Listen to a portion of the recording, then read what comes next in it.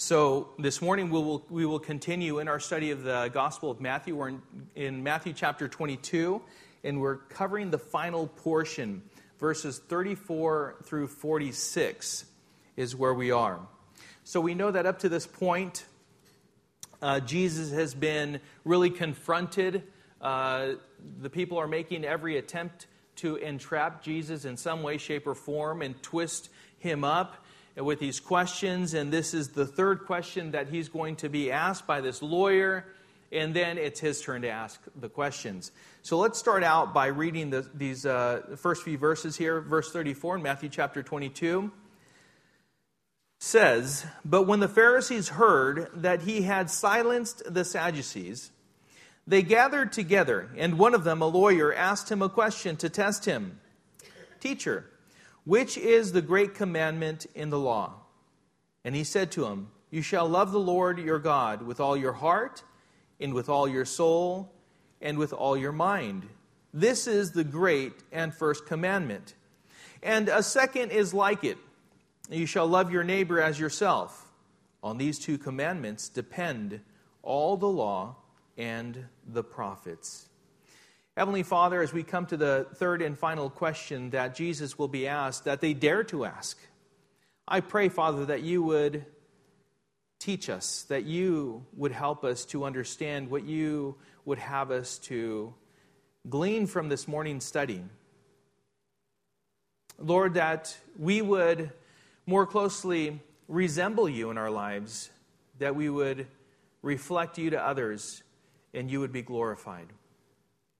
And so, Father, refine your people, strengthen, build up.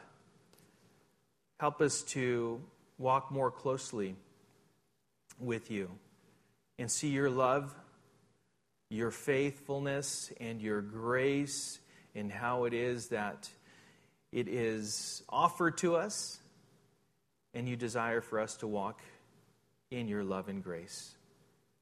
It's for our blessing and to your glory. And so we commit this time into your hands, Lord. We ask your blessing, and we pray this in Jesus' name. Amen. So this is questions for God and from God. And like I said, we're coming up to, this is the final question that Jesus is going to be asked. And then we're going to get now to the point to where Jesus is going to be asking them a question. There are three different groups that have asked Jesus those questions. The Pharisees, the Sadducees, as we saw, also the Herodians had come together along with the scribes, taking really turns confronting Jesus and making attempts at entrapping Jesus, finding some way of having Jesus basically indict himself with his answers to their questions. And I said last week that no matter how hard a person attempts to entangle God in his words, that person will fail. Because we have come to know, I hope for the most part here, if you haven't, you will come to know that God's word is perfect and he has perfect knowledge of all things. A person cannot and will not find it twisted. And we need to also understand that he knows our hearts. So rest assured that he knows our motives also. When we ask these questions, why are we asking what we're asking? He knows our motives. And sometimes, there are moments to where it is very necessary for the Lord to reveal the motives of our hearts, the motives behind the questions that we're asking him. Do we want to justify where we are? Or do we truly want to find the answer to our question? So what questions do you have for God? Why do you have those questions? Are they sincere? And here's a very important question. Have you searched the Scriptures yourself for the answers to your questions? Don't search your own hearts. Please don't do that. Your hearts are deceitful and wicked. That's what the Bible says. Who can know them? Your heart will lead you astray. They'll lead you into a pit of depression and even destruction. So, have you searched the Scriptures for the answers to your questions? That's what's really important. And you will always hear me say that.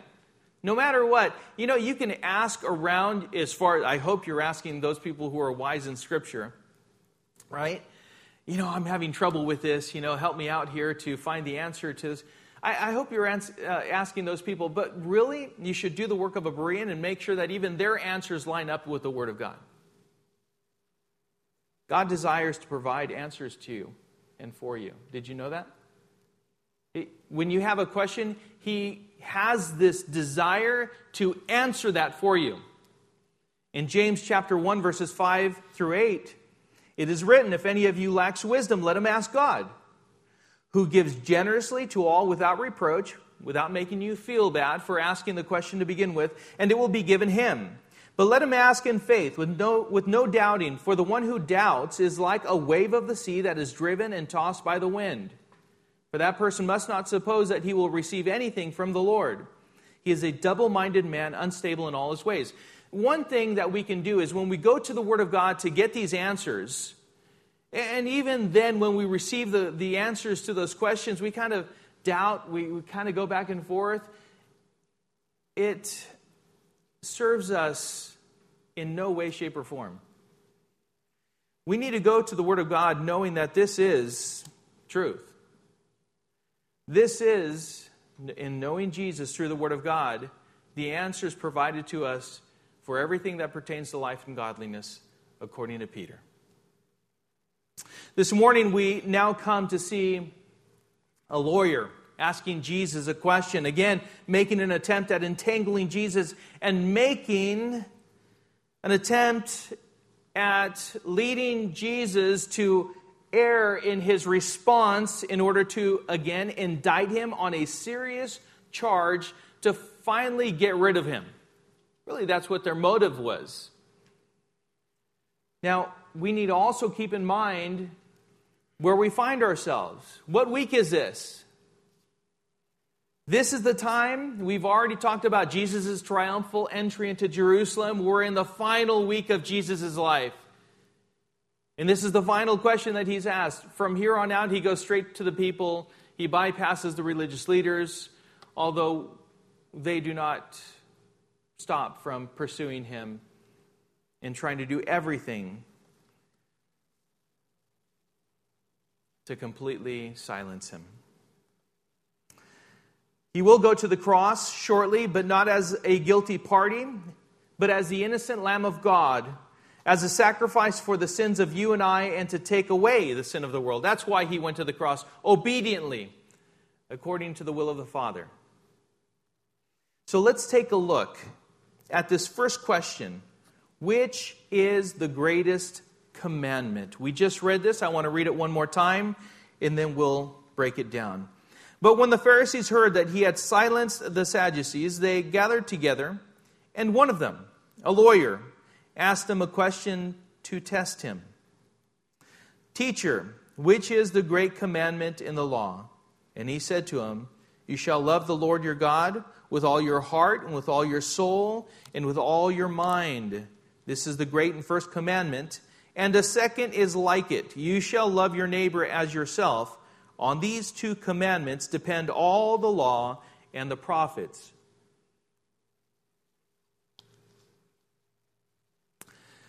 Sometimes what we come to find out, maybe you've seen this in your own life, or in history as we learn history also, is that when we have a strong opponent, sometimes, and this opponent is beating everyone, right?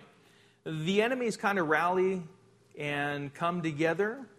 They group up in order to make every attempt at defeating this opponent. And this is what we find here with the Pharisees and the Sadducees. They gather together now. They're gathered together, and they're opposed to each other. They're on two different sides as far as their beliefs are concerned. And yet here, they're joining forces to try and defeat Jesus. And there's this one man among them all, and he is considered a lawyer. He is, as the original word comes to mean, he's an expert in the law. And we're not talking about Roman law. We're talking about the law of God. We're talking about the Old Testament. He's an expert in that law, in the very Word of God. And he comes forth from among them, a lawyer that more than likely has experience in cross-examining witnesses and is experienced in tying these witnesses up with their own words. A good, experienced lawyer will do that. Go ahead and testify on your own behalf. Oh, that's the person who's representing you. That's the worst thing you could do. You're going to be found that the other lawyer is expert in tying you up with your own words. And this is what's happening, at least the attempt of it. And this lawyer asked this question to Jesus. He said, "Teacher, which is the great commandment of the law?" Now, on the surface, wouldn't that be a good question? You would think so, right? That's a pretty good question. I'm sure you had people that were there. They were witnesses. They were seeing this exchange. You know, they saw the Pharisees. They saw the Herodians. They saw the Pharisees. They saw all of them engage Jesus. None of them succeeded. They all failed in their attempt to tie Jesus up and trap Jesus with these questions. And now that's a good question. That's a very good question. Which is the great commandment of the law? Again, on the surface, this looks like a genuine question. But there was an ongoing intra-Jewish debate on how to rank all of the scriptural commandments. 613. Imagine that. How do we arrange them? There's lesser ones and there's greater ones, is what they were determining. And if possible, how can we summarize them all?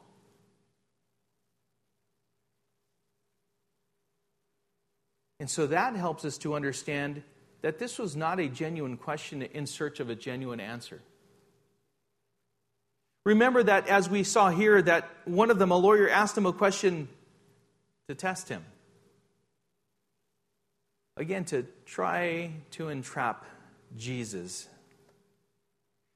So, given that Jesus' views on the law were considered by these people to be radical, they were sure this open-ended question would lead Jesus to answer in a way that would be self-incriminating, and he would indict himself. Well, here's Jesus' answer.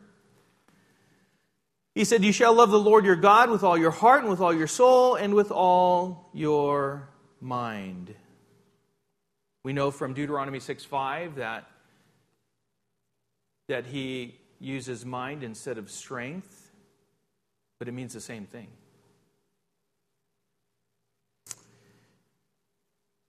It doesn't change the original, but actually gives us a fuller understanding of the original commandment and summarizes the law with what they knew, summarized the law's core principles. So he answered it, of course, perfectly. To love the Lord with all of your heart, soul, and mind. Love the Lord, in other words, love the Lord emotionally, volitionally, and cognitively. Love the Lord with an intense feeling that expresses itself. We can't throw out emotions when we're worshiping God, when we're praising Him. I know sometimes we can take it too far, and that's all we're going for. But the true worship of God is not void of emotions. Love the Lord in a conscientious, willful manner. That's what we have here. It's an exercise of the will. It's a choosing. We choose to do so. And love the Lord with knowledge and understanding. It is this kind of love for God that will result in living in obedience to all of His commandments, as well as we can. Thus, the great commandment is the one that leads a person to follow the rest of the commandments genuinely and with full knowledge and with an expression of our emotions. Have you ever been in a place to where, with full knowledge, you come to be reminded of God's grace and love and His compassion and His patience with us, and you're just in awe. You're in awe. Who am I, God, that you consider me, that you incline your ear to me, that you have made a way for me to enter boldly, confidently into the throne room of grace and find mercy in time of need. And just broke down. Have you ever done that?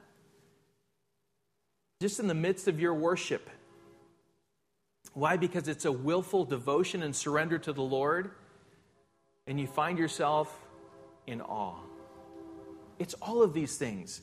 So Jesus answers it in this manner, and he basically summarizes the law and the prophets in one fell swoop. And they knew this verse. They knew this verse. Deuteronomy chapter 6, verse 5.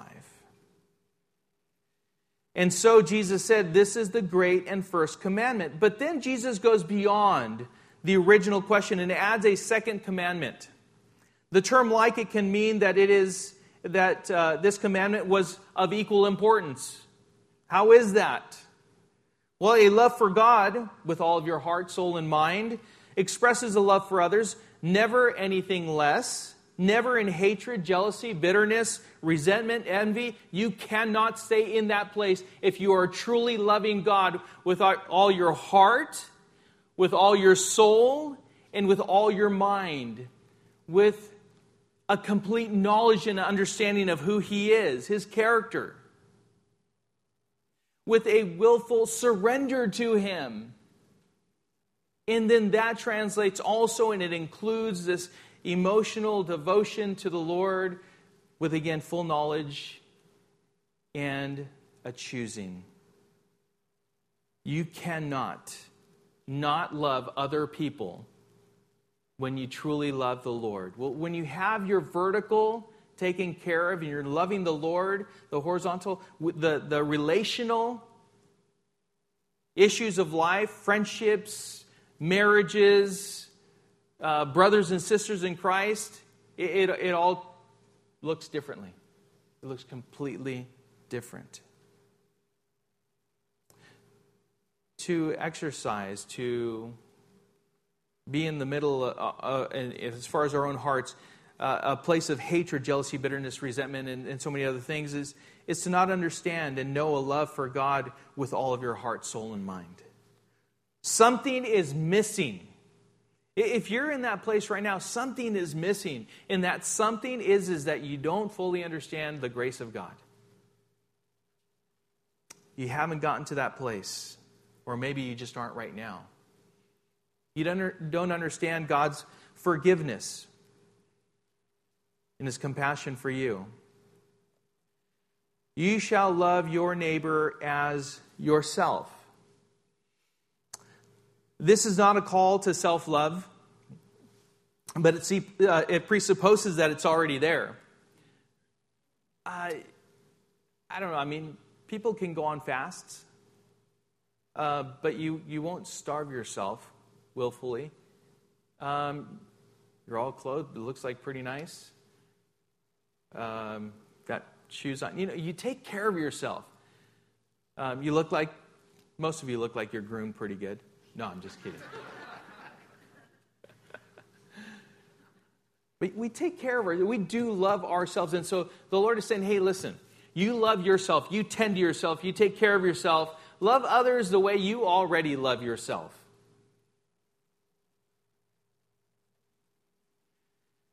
There is a care and concern for oneself that, if applied to others, would demonstrate the kind of love that Jesus is referring to here and would serve as an example of loving God with all of your heart, with all of your soul, and with all of your mind. It would express that. It would demonstrate that kind of love. And then he goes on to say, on these two commandments depend all the law and the prophets. In other words, all of the other commandments are summed up with these two. And all of the other commandments are contained in these two. Put any commandment, like any law that you see written in the Word of God, and these two are intertwined. You'll find them in every single one. And so I would think with that this would be a a statement, a declaration by the Lord that for us, it would be very important for us to pay attention to. This quote-unquote expert in the law and the Pharisees had no objection to Jesus' answer. Please note that. They couldn't answer. That was it. What were they going to tell him? Just as he had been told before, oh, you're right. Jesus is right. Absolutely, he's right. We don't have any objection to Jesus' answer either. Not today, for his answer is truth. Now, we know that Jesus would go on to define who our neighbor is in a way that far exceeded how the Jews defined neighbor. Remember, the Jews hated the Gentiles.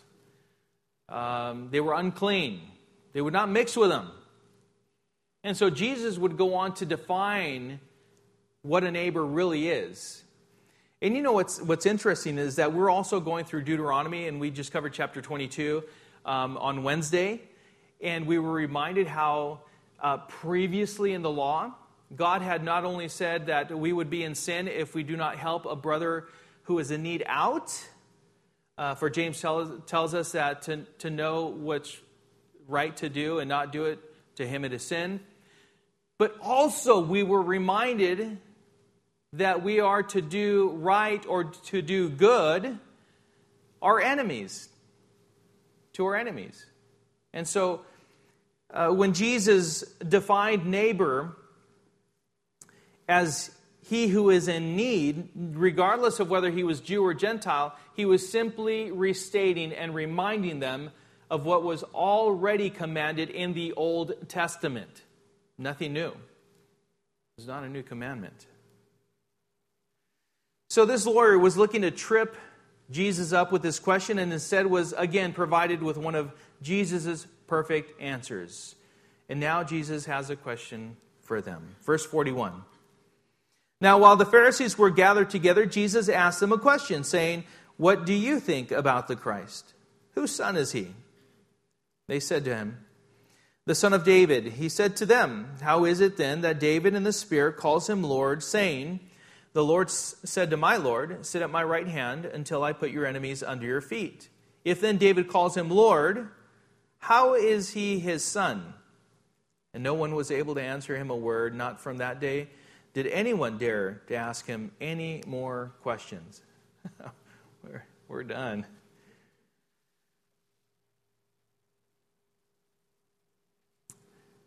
This question, who is the Christ, is a question that we too need to answer and get right. That is the question. If you don't know that question, the answer to that question this morning, that is the one question that you need to come to answer correctly. In order to know eternal life, that you would not only answer it correctly, but that you would believe that Jesus is the Son of God, who died in our place. After 3 days, he rose from the grave, and today sits at the right hand of the Father interceding for you and I. He's our Savior. He's the Messiah. He's the Lamb of God who takes away the sin of the world. So Jesus gets to ask this question. Jesus had evaded all of their traps and now turns the tables on them and asks them this question of whose son is the Christ. This has been their problem all along, though, the way they answered. They had refused to acknowledge Jesus as the Messiah and are now posed with the question, whose son is he? Their answer exposes their problem. They are solely looking for a humanistic, a person that can nationally deliver them from oppression under Roman rule. That's what they were looking for. A nationalistic liberator. A Messiah that would deliver them from Roman oppression. So with perfect knowledge, Jesus asked them a leading question to get them to think scripturally. Think about the law and the prophets. Think about the Old Testament. Think about all of the things that you really have studied and have come to know. Who is the Messiah, including his nature? Because indeed he is more than what they were considering or hoping for. Way more. The reply was that the Christ is the son of David. That's all they answered with. He's the son of David. Correct. But you're only partially correct. According to the lineage, saying that the Messiah is simply an offspring of David, not fully grasping that he is more than that.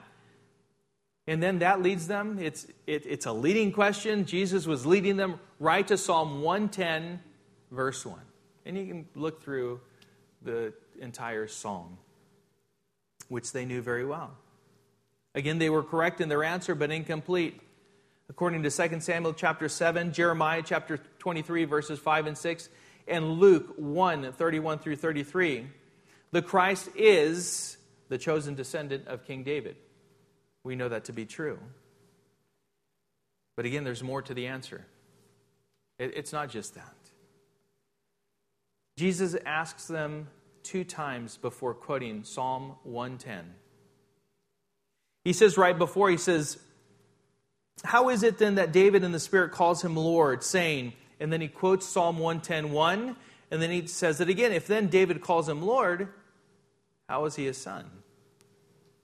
They asked him 2 times, how is that possible? This is what happens here. How is it that David calls Messiah Lord and at the same is his son?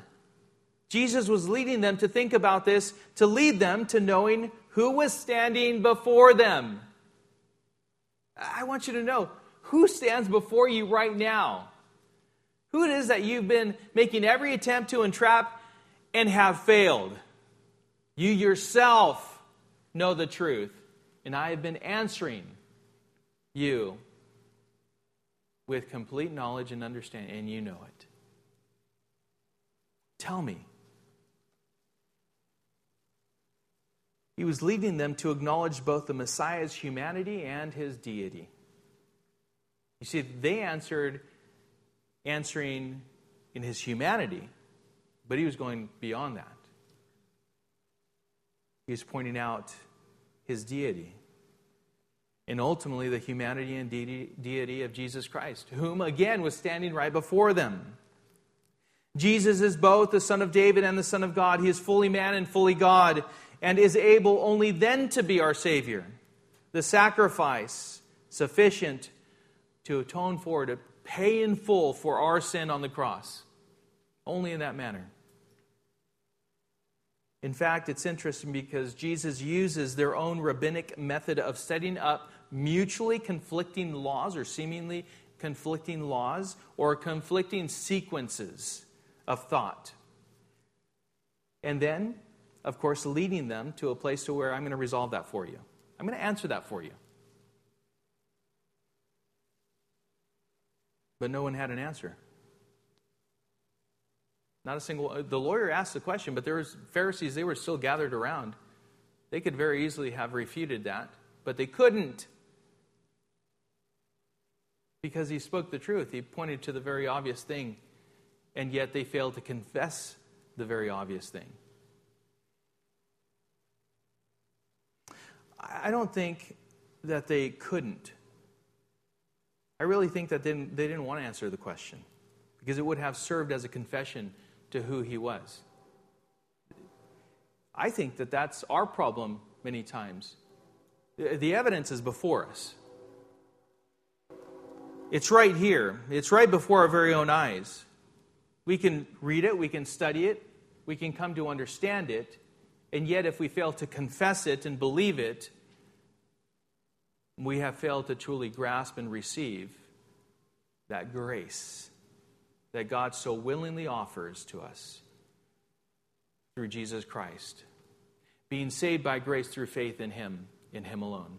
For Jesus said, I am the way and the truth and the life. No one comes to the Father except through me. There is salvation in no one else. No other name under heaven given among men by which we must be saved. It's all there. It's laid out before us. We can come to know it, but if we fail to confess it, then it does us no good. Because we remain in our sin and we are condemned already. because we have not received His grace. No one dared ask Jesus any more questions. They had failed to trap Jesus with their questions. And it's interesting and worth noting that Psalm 110, verses 1 through 4, is the most quoted Old Testament passage in the New Testament, because it serves as the question that everyone needs to come to understand, know, and hopefully answer rightly. This very section of Scripture, Psalm 110, it's the most quoted in all of the New Testament. Well, we do come to know that there are those who did come to answer correctly. There is the Apostle Paul, Peter, James, John, Philip, Stephen, and so many here. You've come to answer that question. And there are so many more that will continue to answer in the affirmative and come to the saving knowledge of Jesus Christ. That's our hope. That is what we come to know is salvation in Jesus Christ, believing and confessing that He is the Son of God who died for our sins. Turn with me to Luke chapter 1. Luke chapter 1, verse 26.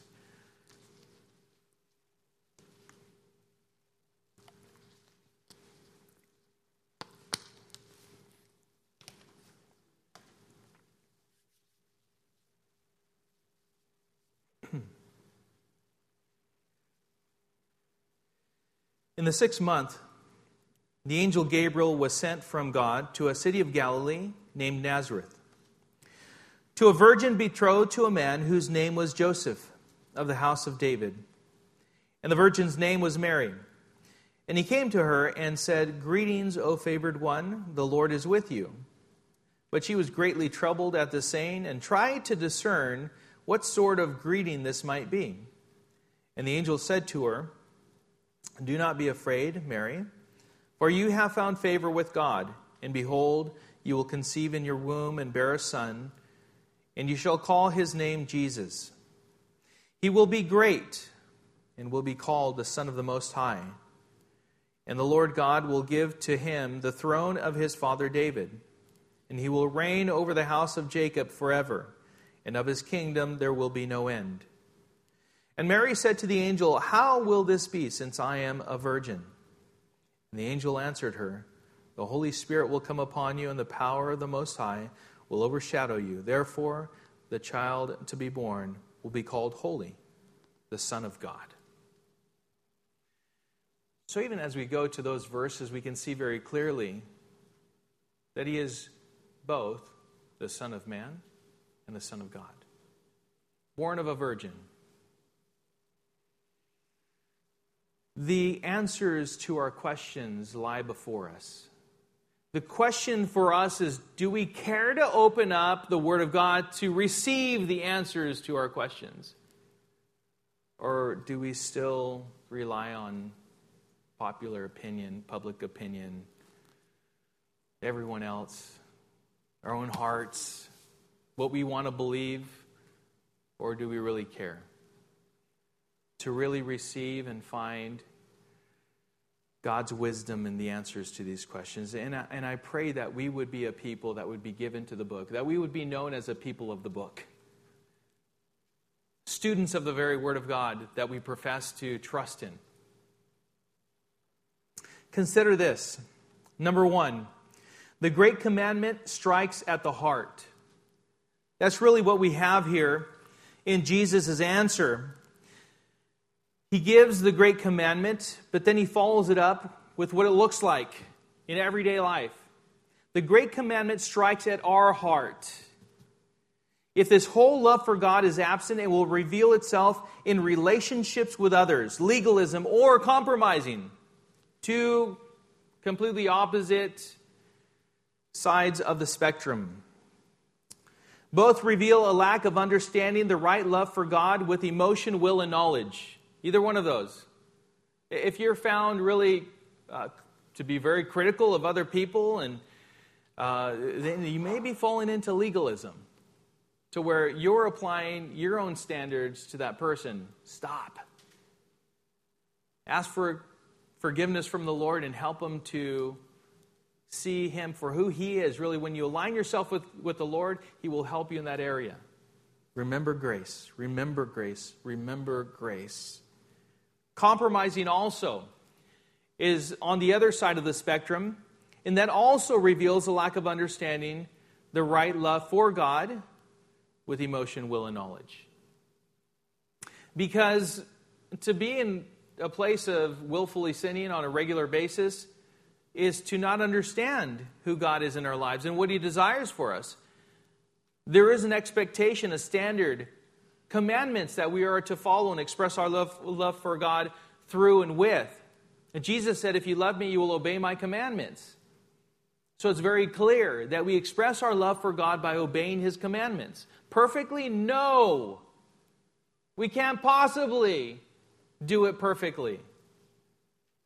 But by God's help, we can continue to be refined, strengthened, and mature in His Word, that we would come to understand who He is in our lives and better glorify, reflect Him to others.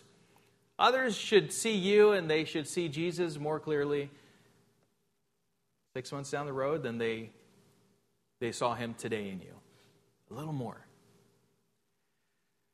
Our deep sense of gratitude for what God has done for us in Christ Jesus is seen in correct interpersonal relationships.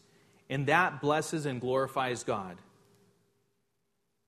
To love God and to love others is what sums up the Bible, and one is never more important than the other, but both are to be equally emphasized in the life of a Christian.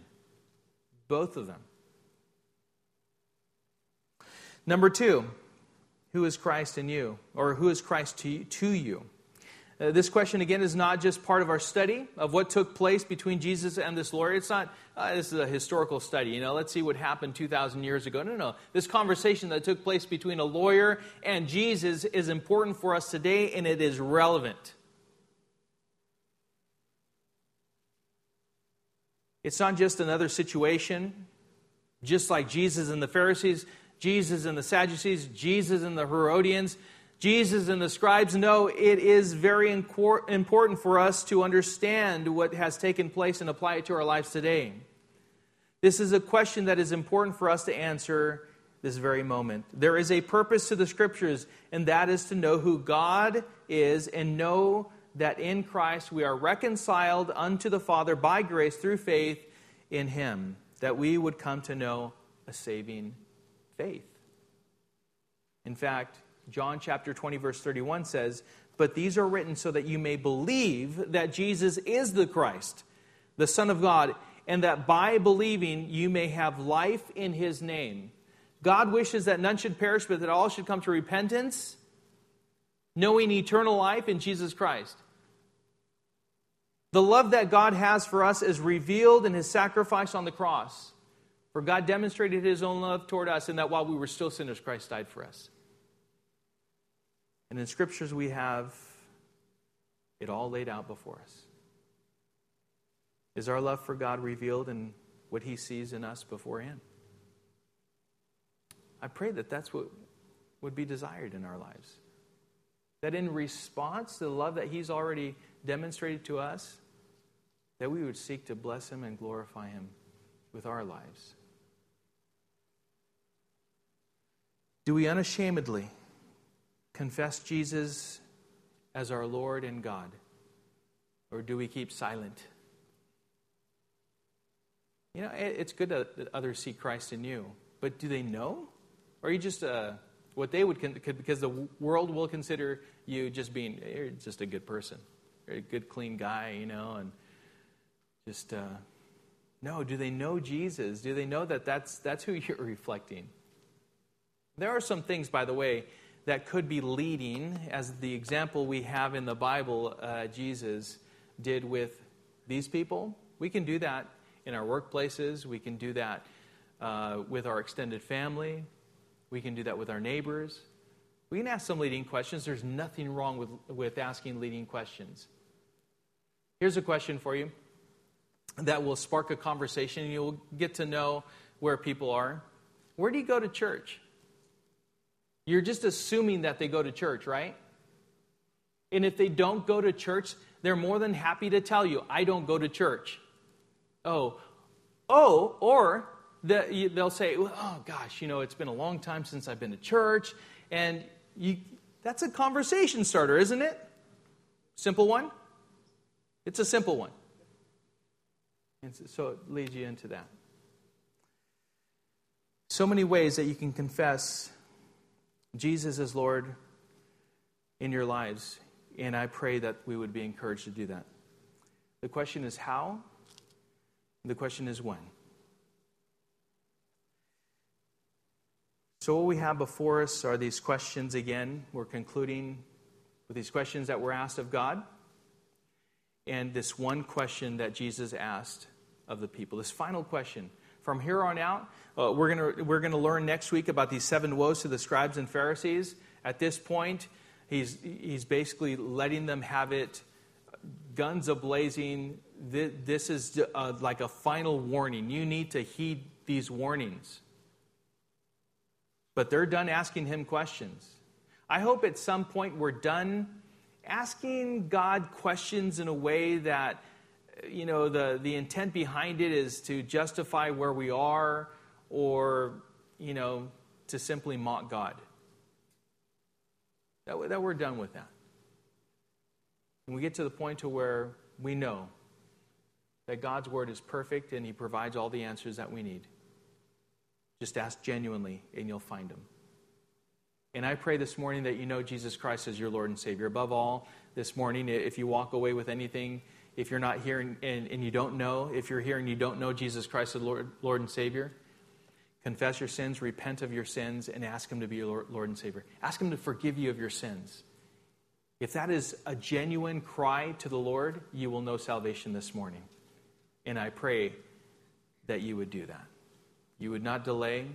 Tomorrow's not promised to anyone.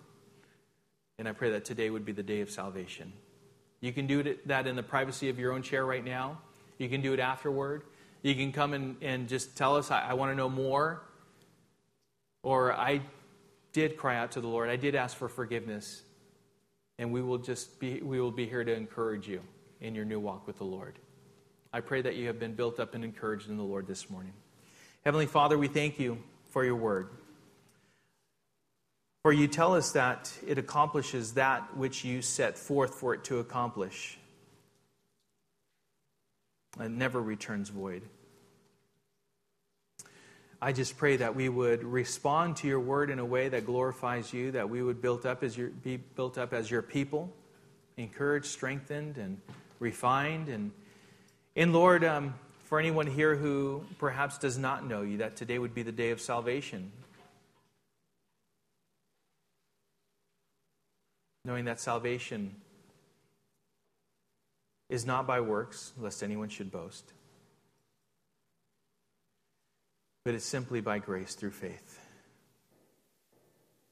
A faith, a complete confession that Jesus, you are the Son of God.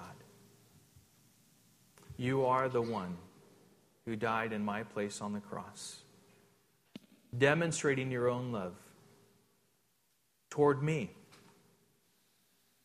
even while I was still a sinner. And through that finished work, I can come to know salvation and forgiveness of all my sins.